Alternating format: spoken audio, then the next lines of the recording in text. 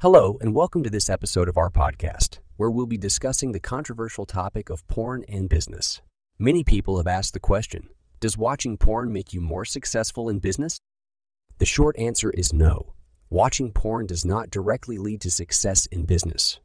While it may provide a temporary release or escape, it is not a reliable or sustainable way to increase productivity, creativity, or innovation in the workplace. In fact, research has shown that excessive porn consumption can have negative effects on cognitive abilities, including memory, attention, and decision-making.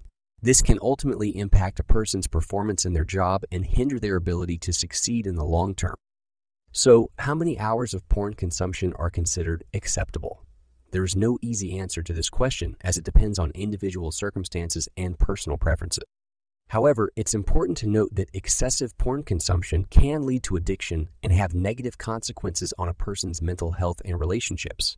Now, let's discuss how porn consumption can affect family life.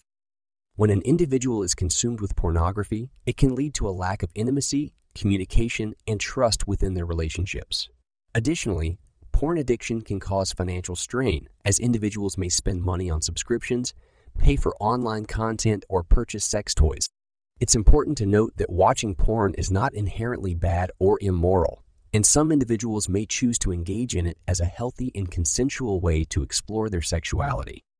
However, when it becomes excessive or begins to negatively impact other areas of life, it's important to seek help and support.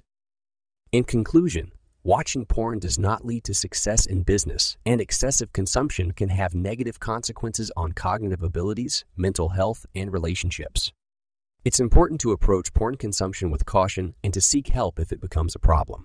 Thank you for listening to our podcast on this sensitive and important topic.